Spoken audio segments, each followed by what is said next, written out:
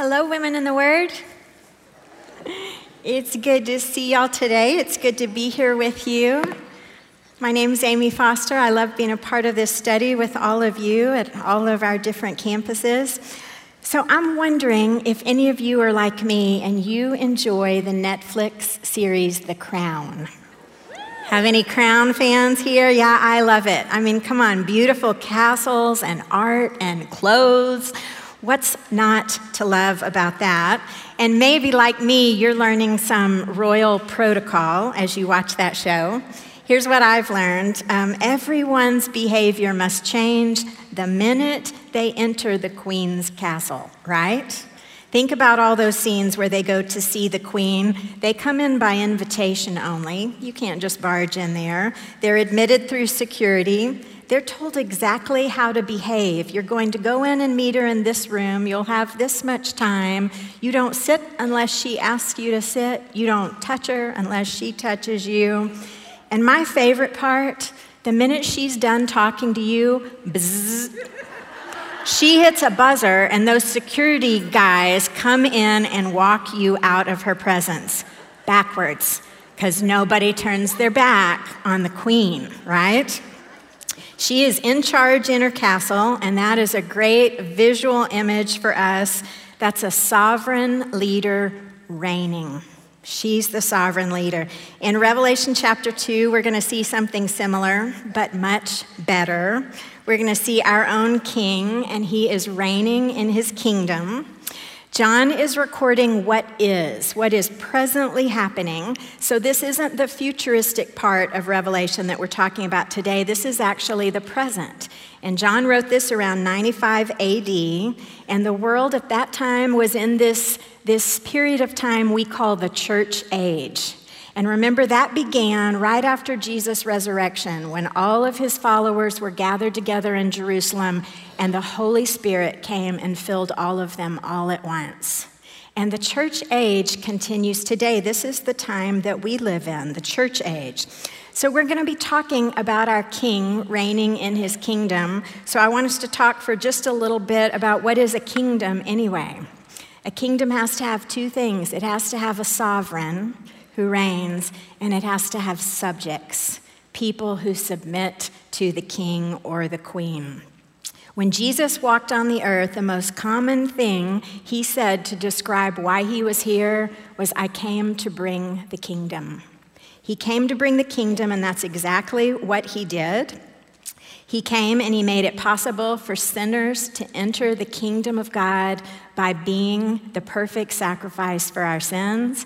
And then he invited us all to enter that kingdom simply by believing in him and putting our faith in him.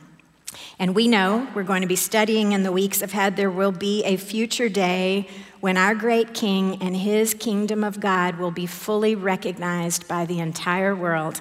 And on that day, every knee will bow before our king. But right now, this is his kingdom. His kingdom exists with his followers in his church, and we bow our knee to our king and we let him rule us in his church.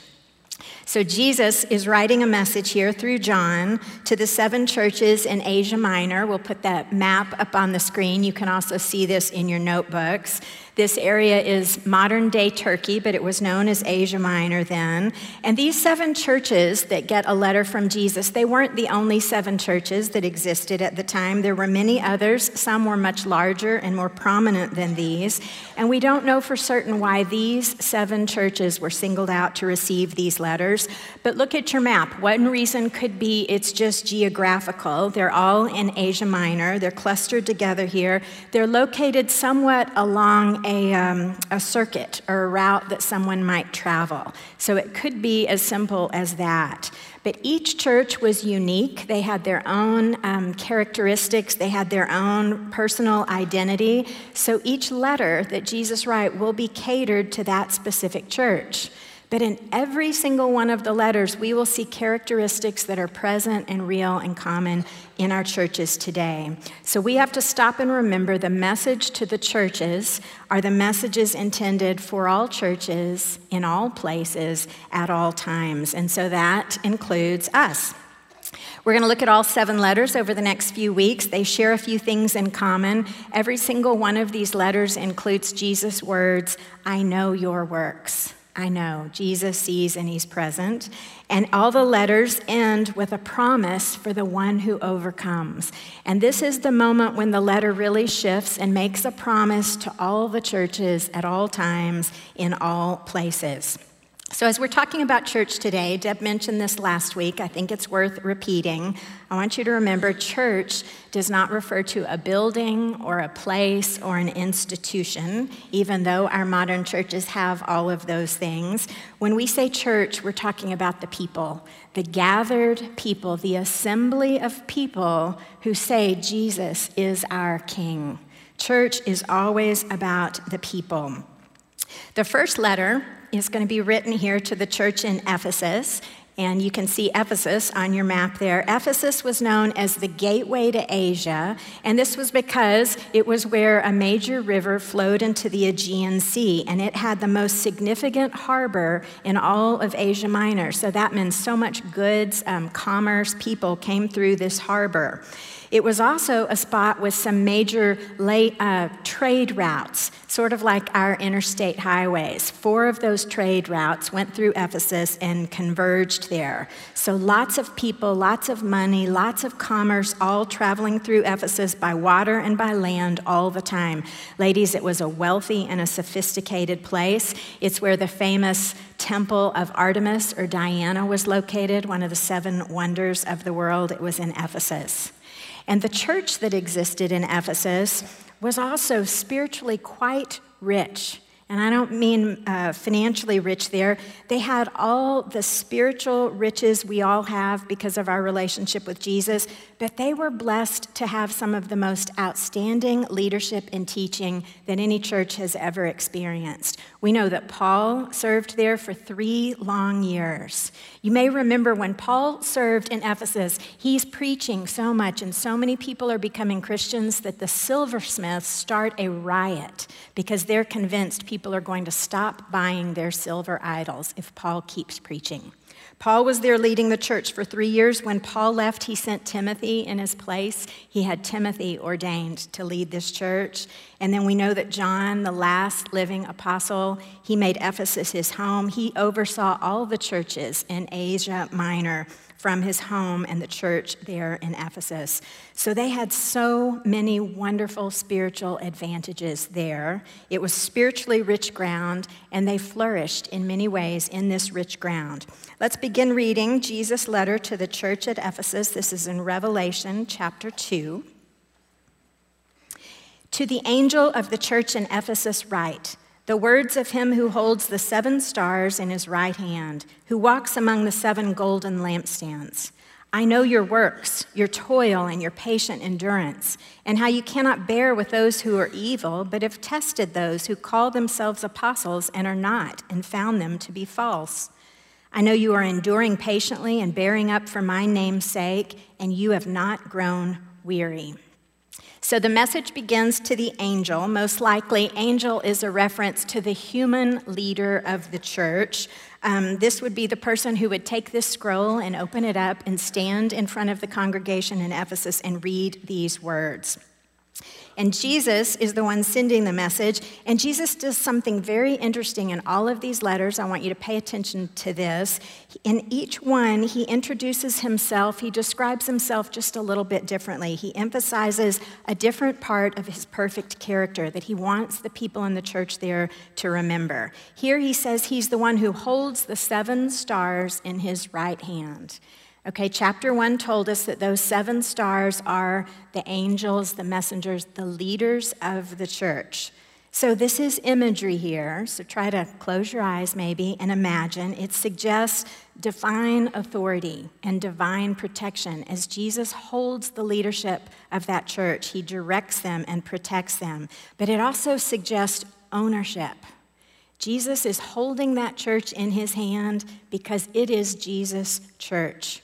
It is his. I want to remind you of Jesus' words, Matthew 16:18. He says, on this rock I will build my church, and the gates of hell shall not prevail against it.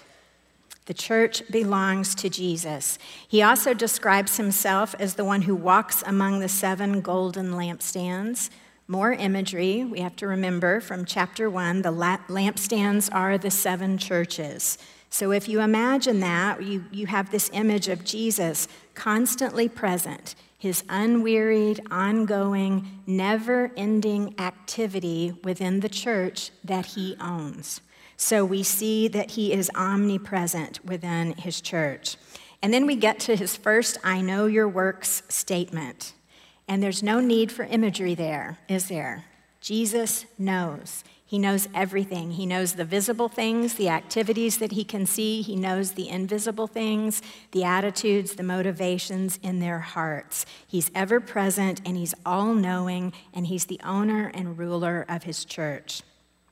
And I think it's as if I could paraphrase modern vernacular, Jesus is saying, now you may have a little trouble with what I'm about to say, so before we begin, I'm going to remind you who I am. I am the Lord over this church. I own it. I sacrificed myself to create it. I am directing it. I am present in it. I am seeing everything that happens here, and I have a plan and a purpose for it.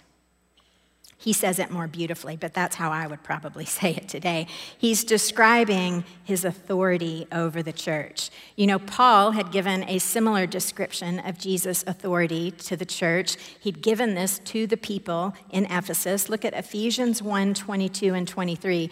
Now, there's lots of pronouns in this verse. If you'll just grant me a little liberty here, I'm going to replace the pronouns with the names of God and Jesus.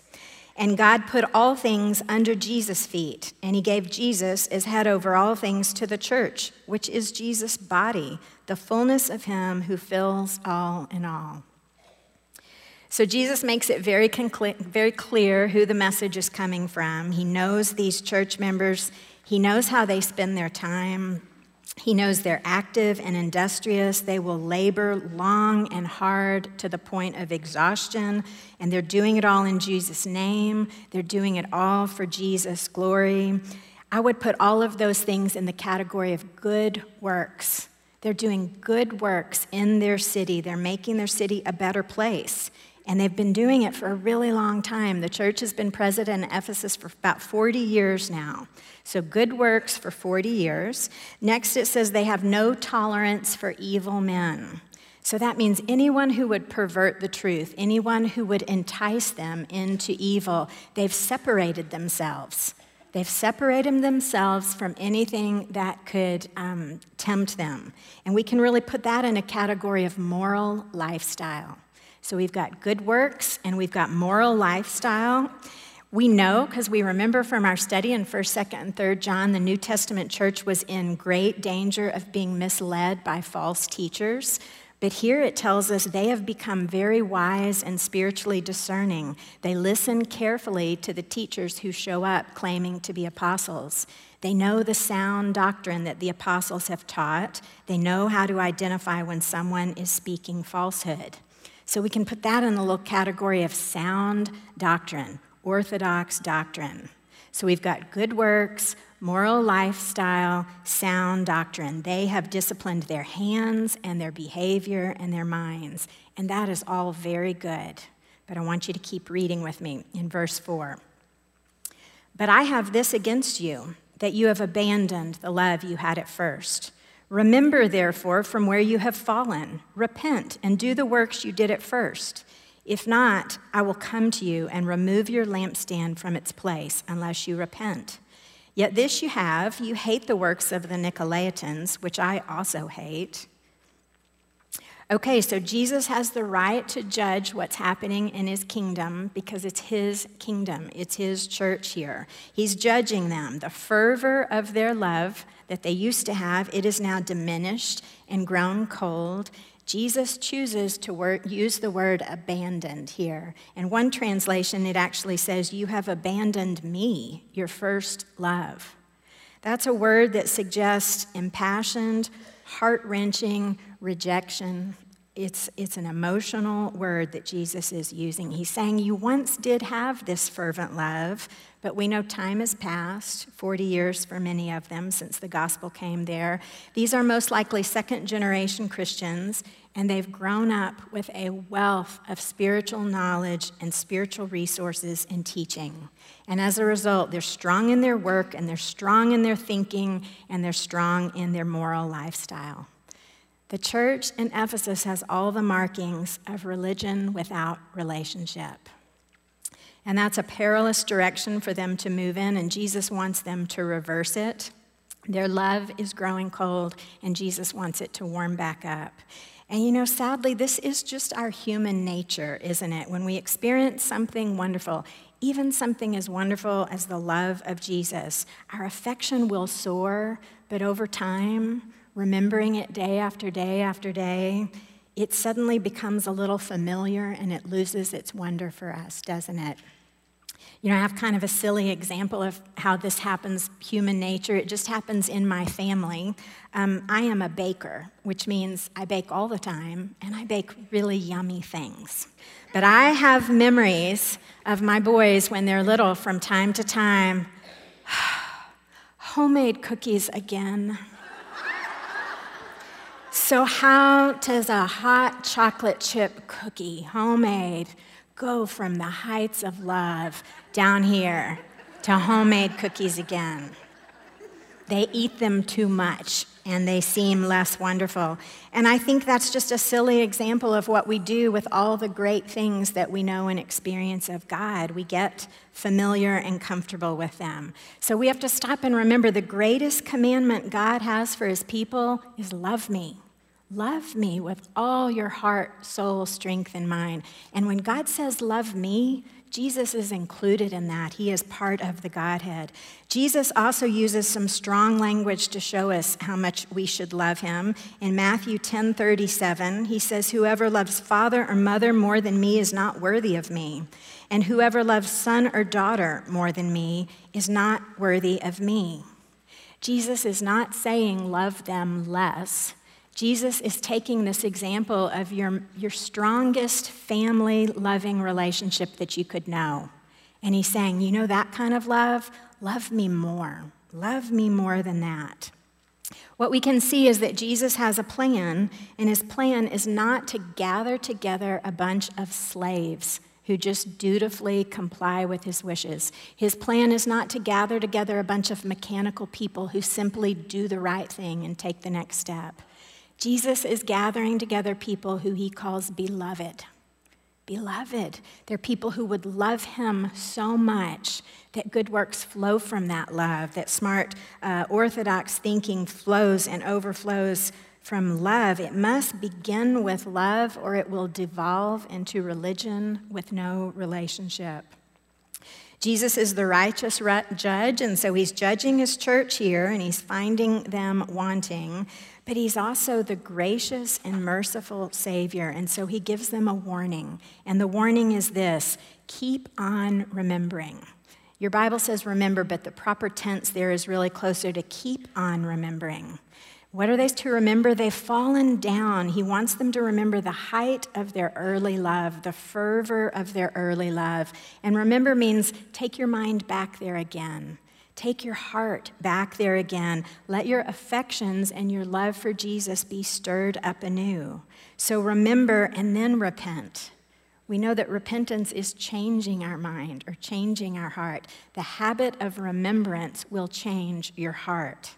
And then, only then, do those good works. All the good things you do that bless one another and bless the city, do those, but do them because you love me. Let them all flow from your heart of love. He's making it very clear the right heart attitude must come first, or else I will come. And Jesus is not talking about his second coming here. He's saying as the ruler and the owner and the director of his church, he'll step in and he will judge them swiftly for this. They're supposed to be a light of witness. They're supposed to be shining in such a way that they're attracting people to a loving God and a loving Jesus. So if they pervert the priorities here, Jesus is saying, I will take your light of witness out of that area. I'll take it out. He's a powerful judge, and he's able to do that, but he gives them this gracious warning. He goes on to give them one more little commendation here, and I almost skipped over this part. It says they hate the works of the Nicolaitans.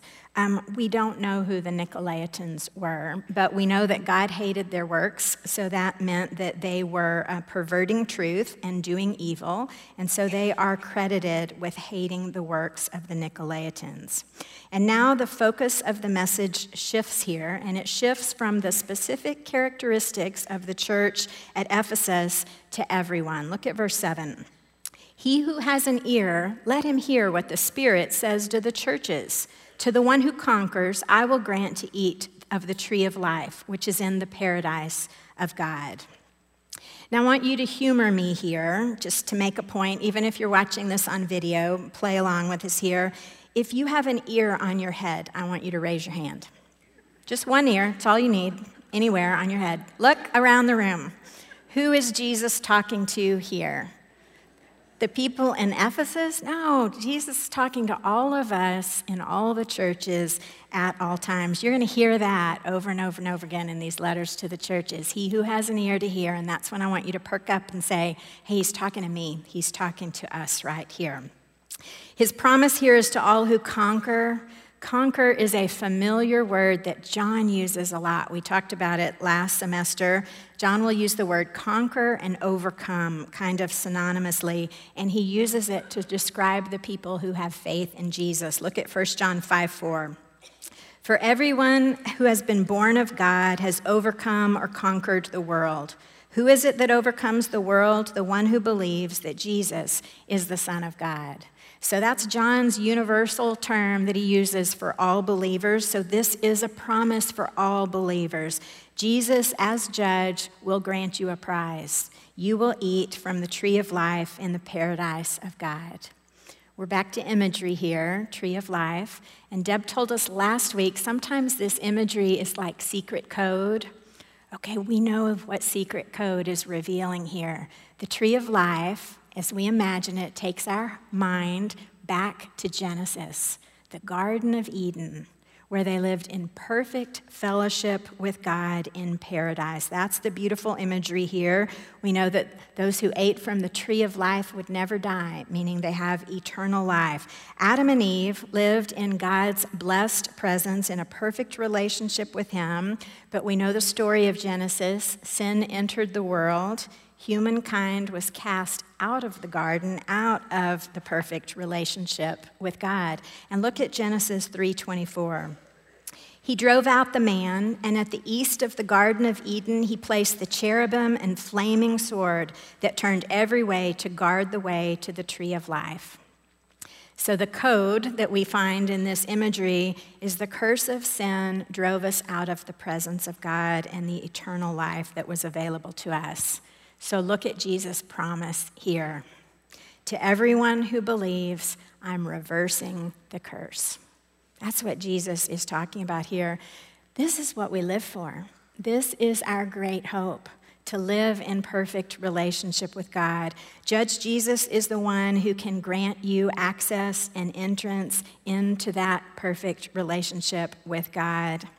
And the way he's describing eternity here, I love it. He's really describing it as a restored, perfect relationship, because relationship is always more important to Jesus than the markings of religion. So the king has commanded his people, and the command is put relationship with me first, and that's a warning for all of us today. We can't be careless with our love for Jesus. Our king has spoken. So will we bend our knee and submit to our King? He tells us the way to do it. Keep on remembering. Keep on remembering. So for all of us, we have to develop habits of remembrance. It's something we have to keep on doing, remembering God's love, remembering Jesus' love. Now, ladies, there are so many ways you can do this. Remember the love of Jesus. I'm going to give you just a couple examples, but don't think for a minute that these are the only two ways you can do it. The first is worship. Worship stirs up our love for God. And don't think when I say worship, I just mean singing here in the sanctuary. That's one form of worship, but there's so many. Worship is responding to God, focusing on Him, looking at His character, thinking of His identity, dwelling on who He is, and just responding to who God is. You can do that out in nature. You can do that with music. Worship is not telling God about your life. Worship is not telling God how He needs to act for you. Worship is dwelling on God. And when you dwell on Him, you will be overwhelmed with His love. You will be reminded of the love of Christ that was so great it went to the cross for you. And your love for Christ in return will well up and expand inside your soul. Worship is a great habit of remembrance that will rekindle your love and warm it up. The second habit, this is one I practice often, and it's just the habit of gratitude.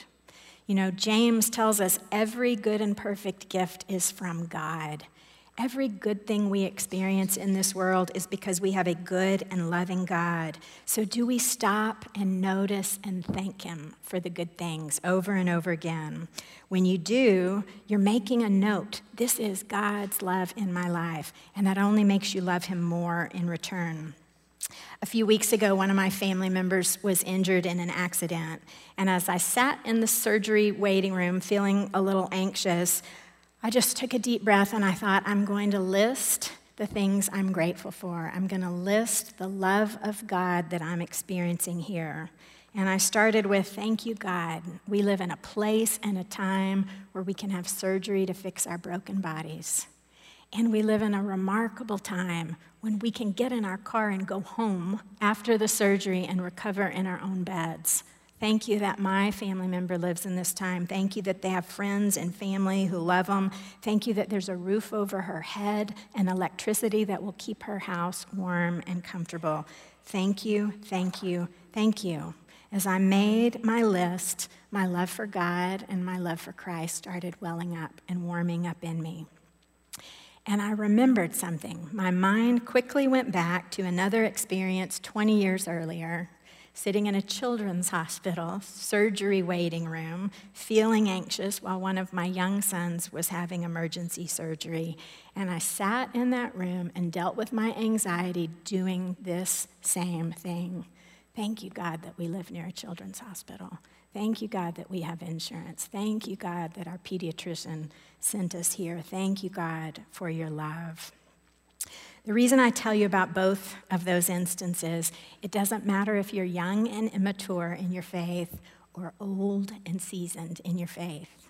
We all need habits of remembrance. That's the instruction here. Keep on remembering. So we need to regularly remind ourselves of the love of God. In great grace, the church in Ephesus got a warning from her king. I'm not sure if they heeded the warning because history tells us that over the years that followed, both the city and the church in Ephesus declined. By the 14th century, no one lived in Ephesus, and there was no light for Christ shining there. What was once the most fertile spiritual ground stopped producing fruit. Jesus' next letter goes to the church in Smyrna. Smyrna was also a prominent and affluent city in Asia Minor. It was known as the crown of Asia Minor because it was particularly beautiful. It was also the center of both commerce and development related to science and medicine. The name actually comes from the word myrrh, that expensive oil that's used when you would embalm someone, that expensive oil that was the generous gift for baby Jesus from the wise men. Smyrna was also known for being intensely loyal to Rome, resulting in cults that would worship Caesar. The people would go to the cults and the temples to Caesar. They would pay their dues, their offerings. They would literally bow down and say, Caesar is Lord. Caesar is Lord. And because the people were so devoted to Caesar, they would have hatred and animosity toward the Christians who refused to bow down and say anyone was Lord but Jesus.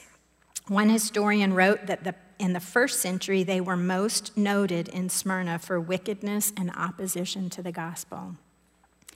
And yet there is a church there, a group of people shining Jesus' light in a very dark place. Begin reading with me in verse 8, the letter to the church in Smyrna. And to the angel of the church in Smyrna write, the words of the first and the last who died and came to life. I know your tribulation and your poverty, but you are rich, and the slander of those who say that they are Jews and are not, but are a synagogue of Satan. So the message to Smyrna begins with a fitting description of Jesus, its author, and he describes himself as the first and the last. That means he's reminding them, I'm eternal. I have always existed. I will always exist. And he also says, I'm the one who died and came back to life. And that's a reminder to these suffering Christians that Jesus also suffered, and Jesus was persecuted all the way to death, but Jesus was the overcomer. He was the conqueror. He overcame death and hell and Satan and sin when he was resurrected. So it's as if he begins his letter with, let me remind you, I'm the king of all time, and I've already conquered everything. That would be a comforting and a fitting message to people who are experiencing persecution, that God knows, he sees, he's not asleep, he's not unaware, he's watching over his church, and his church is hurting. These are very succinct words here that tell us the people were afflicted and distressed. They were being pressed hard on all sides by many, many troubles. It was a dark place where they lived. They were also experiencing abject poverty. Now, we have some historical records that give us ideas about possible reasons for this poverty. We know at this time, if you were a tradesman, like a silversmith or a metal worker, you would join a guild, sort of like our unions today. And that's how you would optimize your work and your earnings. But we have records that show if you weren't worshiping Caesar, then you were banned to be a member of the guild, so you couldn't work and you couldn't earn income. We have some accounts that let us know if you didn't worship Caesar and pay tributes in those cults and in those temples, that you would be banned from buying or selling any goods or any wares in the marketplace. And then we've got other records that even show us these Christians, because they didn't worship Caesar, they were completely unprotected by the civil authorities. So they were the easiest targets for thieves and burglars. They could have all their possessions stolen, and there would be no legal protection for them. They were completely vulnerable in a dark place. And in spite of all that real poverty, Jesus says, you are rich. You are rich. They fully possess all the spiritual riches that come from life with Christ. They have a relationship with God the Father because of the sacrifice of Jesus the Son. They have a life directed, fueled, supported, guided by the Holy Spirit of God. They have the fellowship and community with all the other members of the church here. They have the promise that their sins are forgiven. They have the hope of eternity with God. They're rich. They were hard-pressed on every side, though, and the pressure came from Gentiles, those who worship Caesar. The pressure also came from some members of the Jewish synagogue. You know, we know that when Rome conquered an area, they would come in and require all the people that were now citizens or subjects of Rome to adjust their culture and their religion to the culture and religion of Rome. But the Jewish people, somehow, I think the sovereignty of God, were given a unique and a special dispensation. They were the only ones in the Roman Empire that got this dispensation because they lived under the command of, you shall have no other God besides me. They were not required to embrace the religion of Rome. They were not required to give money in the cults. So what is probably happening here is the Christians are trying to rely on the same exemption, claiming we worship the same God who says, you'll have no other gods before me. Some had Jewish ancestry, so they would try to claim this exemption based on their ancestry, and they would be completely denied by the Jewish synagogue, making them vulnerable to the authorities. Those things are probably happening here. But Jesus gives them a reminder. The root of that persecution, whether you're being pressed by Gentiles or Jews, the root of it is always Satan himself. Satan will always oppose the plans of Jesus and the church of Jesus. So Jesus looks at them, I think, compassionately and lovingly. He knows their condition, and he has no rebuke and no correction for this church. There's only 2 churches that get this kind of a message from Jesus. It's all encouragement. Verse 10 begins, "Do not fear what you're about to suffer. Behold, the devil is about to throw some of you into prison, that you may be tested, and for 10 days you will have tribulation. Be faithful unto death, and I will give you the crown of life. He who has an ear, let him hear what the Spirit says to the churches. The one who conquers will not be hurt by the second death." So the message is stop being afraid, even though more trouble is coming. Stop being afraid. The church was actually entering a period of persecution that was going to increase, not decrease. They would be persecuted as part of the Roman Empire until the 4th century, when the Emperor Constantine miraculously converts to Christianity and Rome becomes this Christian empire. So the persecution is going to increase.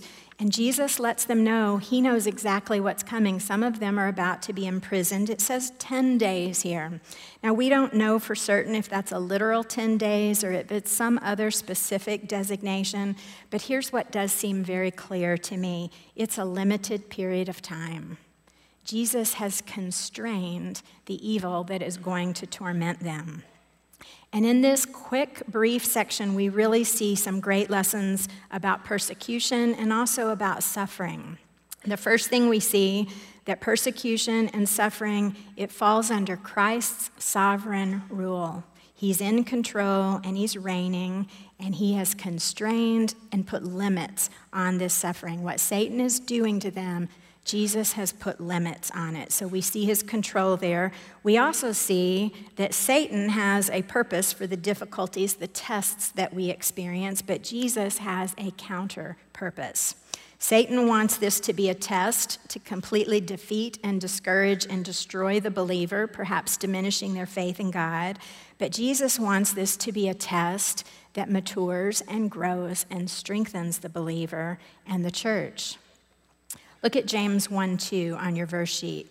"Count it all joy, my brothers, when you meet trials of various kinds, for you know that the testing of your faith produces steadfastness. And let steadfastness have its full effect, that you may be perfect and complete and lacking in nothing." Look also at Romans 5:3. Paul writes this while he's in prison. "Not only that, but we rejoice in our sufferings, knowing that suffering produces endurance, and endurance produces character, and character produces hope." Jesus has a good purpose for tribulation and suffering. I want to share a visual example with you. You're all familiar with pottery, dishes, bowls, and plates. And like me, you probably think when a piece of pottery gets cracked, it's useless, it's worthless. Maybe you throw it away or put it in the back of your cabinet. There's a Japanese art form called kintsugi pottery. And kintsugi means the art of scars.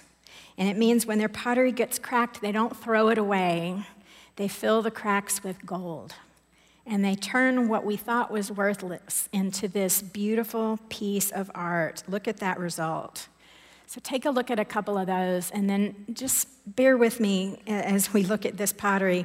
I want you to know when your life is cracked open by tribulation, Satan wants it to defeat and destroy you, but Jesus wants all those cracks filled with steadfastness and endurance and maturing faith and great hope. Jesus wants to use those scars to turn you into a beautiful masterpiece. Jesus allows persecution because he's making his church beautiful.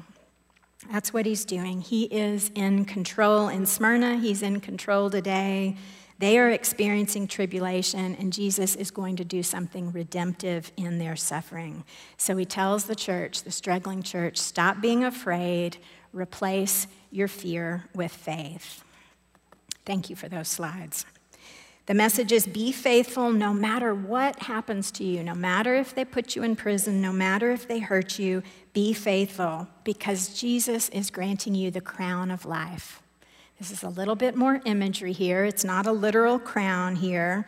He wants you to picture the wreath that would be awarded to the champion athlete, or maybe the garland that the military victor would wear in a parade. It's the mark of the conqueror. And Jesus, King Jesus, is the one who can award that mark because he is the one who's earned it. He already earned it, and he's promising it to his followers. The final reward for Jesus' faithful church is better than a crown. It's eternal life, and Satan can't touch it. He can do all kinds of things to our bodies, but he can't touch our eternal life. So the message is be committed, be unwavering, be loyal to King Jesus. And then he expands that message to everyone with an ear. The one who conquers will not be hurt by the second death. So that takes a little explanation, doesn't it? When our heart stops beating and our lungs start breathing, our bodies die, that's the first death. But we all have a soul, and our soul is eternal. In the weeks ahead, we're going to get to Revelation chapter 20. We're going to see this experience where every single person who hasn't put their faith in Jesus, they're going to stand before Jesus on his great white throne, and they are going to receive what they deserve for abandoning Jesus. They're going to be cut off from the goodness of God, the presence of God, the blessing of God forever. And that is what's being referred to here as the second death. It is judgment for unbelief. So the persecuted Christian, the struggling, the suffering Christian can take comfort. Satan might be able to hurt your body, but he cannot harm your eternal experience with your King. Now, we don't really experience spiritual persecution in the United States, not like our brothers and sisters have experienced all over the world, but we do experience trials and we experience tribulation, and Satan does try to test us in very destructive ways. And so the message we have from our King is choose faith over fear. Choose faith over fear. How do we bend our knee and do this? What I learned from these letters, it's only possible to choose faith over fear when I value the victory that Jesus has won for me more than anything else. When I see my life the way Jesus sees it, and that's with an eternal perspective. If you imagine your life as a timeline, the timeline extends forever because you're eternal, and you're going to spend eternity worshiping God in his presence forever. There's no end to your timeline. So all the things that are happening to you right now are one small section on a big, long line. All the good things, the career accomplishments, the babies, the marriages, they're little dots on the small section of that line. And all the hurtful things that happen to you, the illnesses, the harm from other people, they're little dots on one small section of that line. We have to discipline ourselves to know the difference between the dots and the long line, and we have to live for the line. That's how we look at our lives the way Jesus does. That's the only way we live by faith. Otherwise, we are a bundle of fears so focused on all those little dots, trying to control all those little dots. We know that Satan and the gates of hell will try to defeat us, will try to destroy the church. But ladies, if we look at it the way Jesus looks at it, Satan's best efforts are little dots on a tiny section of that line. Jesus knows the end of the story. He knows the distant, far part of the line that we can't see. What no eye has seen, nor ear heard, nor the heart of man imagined, what God has prepared for those who love him. Jesus uses all the dots, good and bad, to shape us for eternity. So our encouragement is that we live today in Jesus' kingdom. In his church, we're in his kingdom, and we are privileged to bend our knees and serve our King. Let's pray. God, we love you. We thank you for your love for us that sent a king to save us. We thank you for putting us all together in your kingdom right here and now. So we pray that our love would not grow cold, that all of our good work for you would flow from hearts that are devoted to you, that we would patiently endure with eyes that look to the future. We are grateful to know we are spending eternity with you. Thank you, Lord. We love you. In Jesus' name, amen.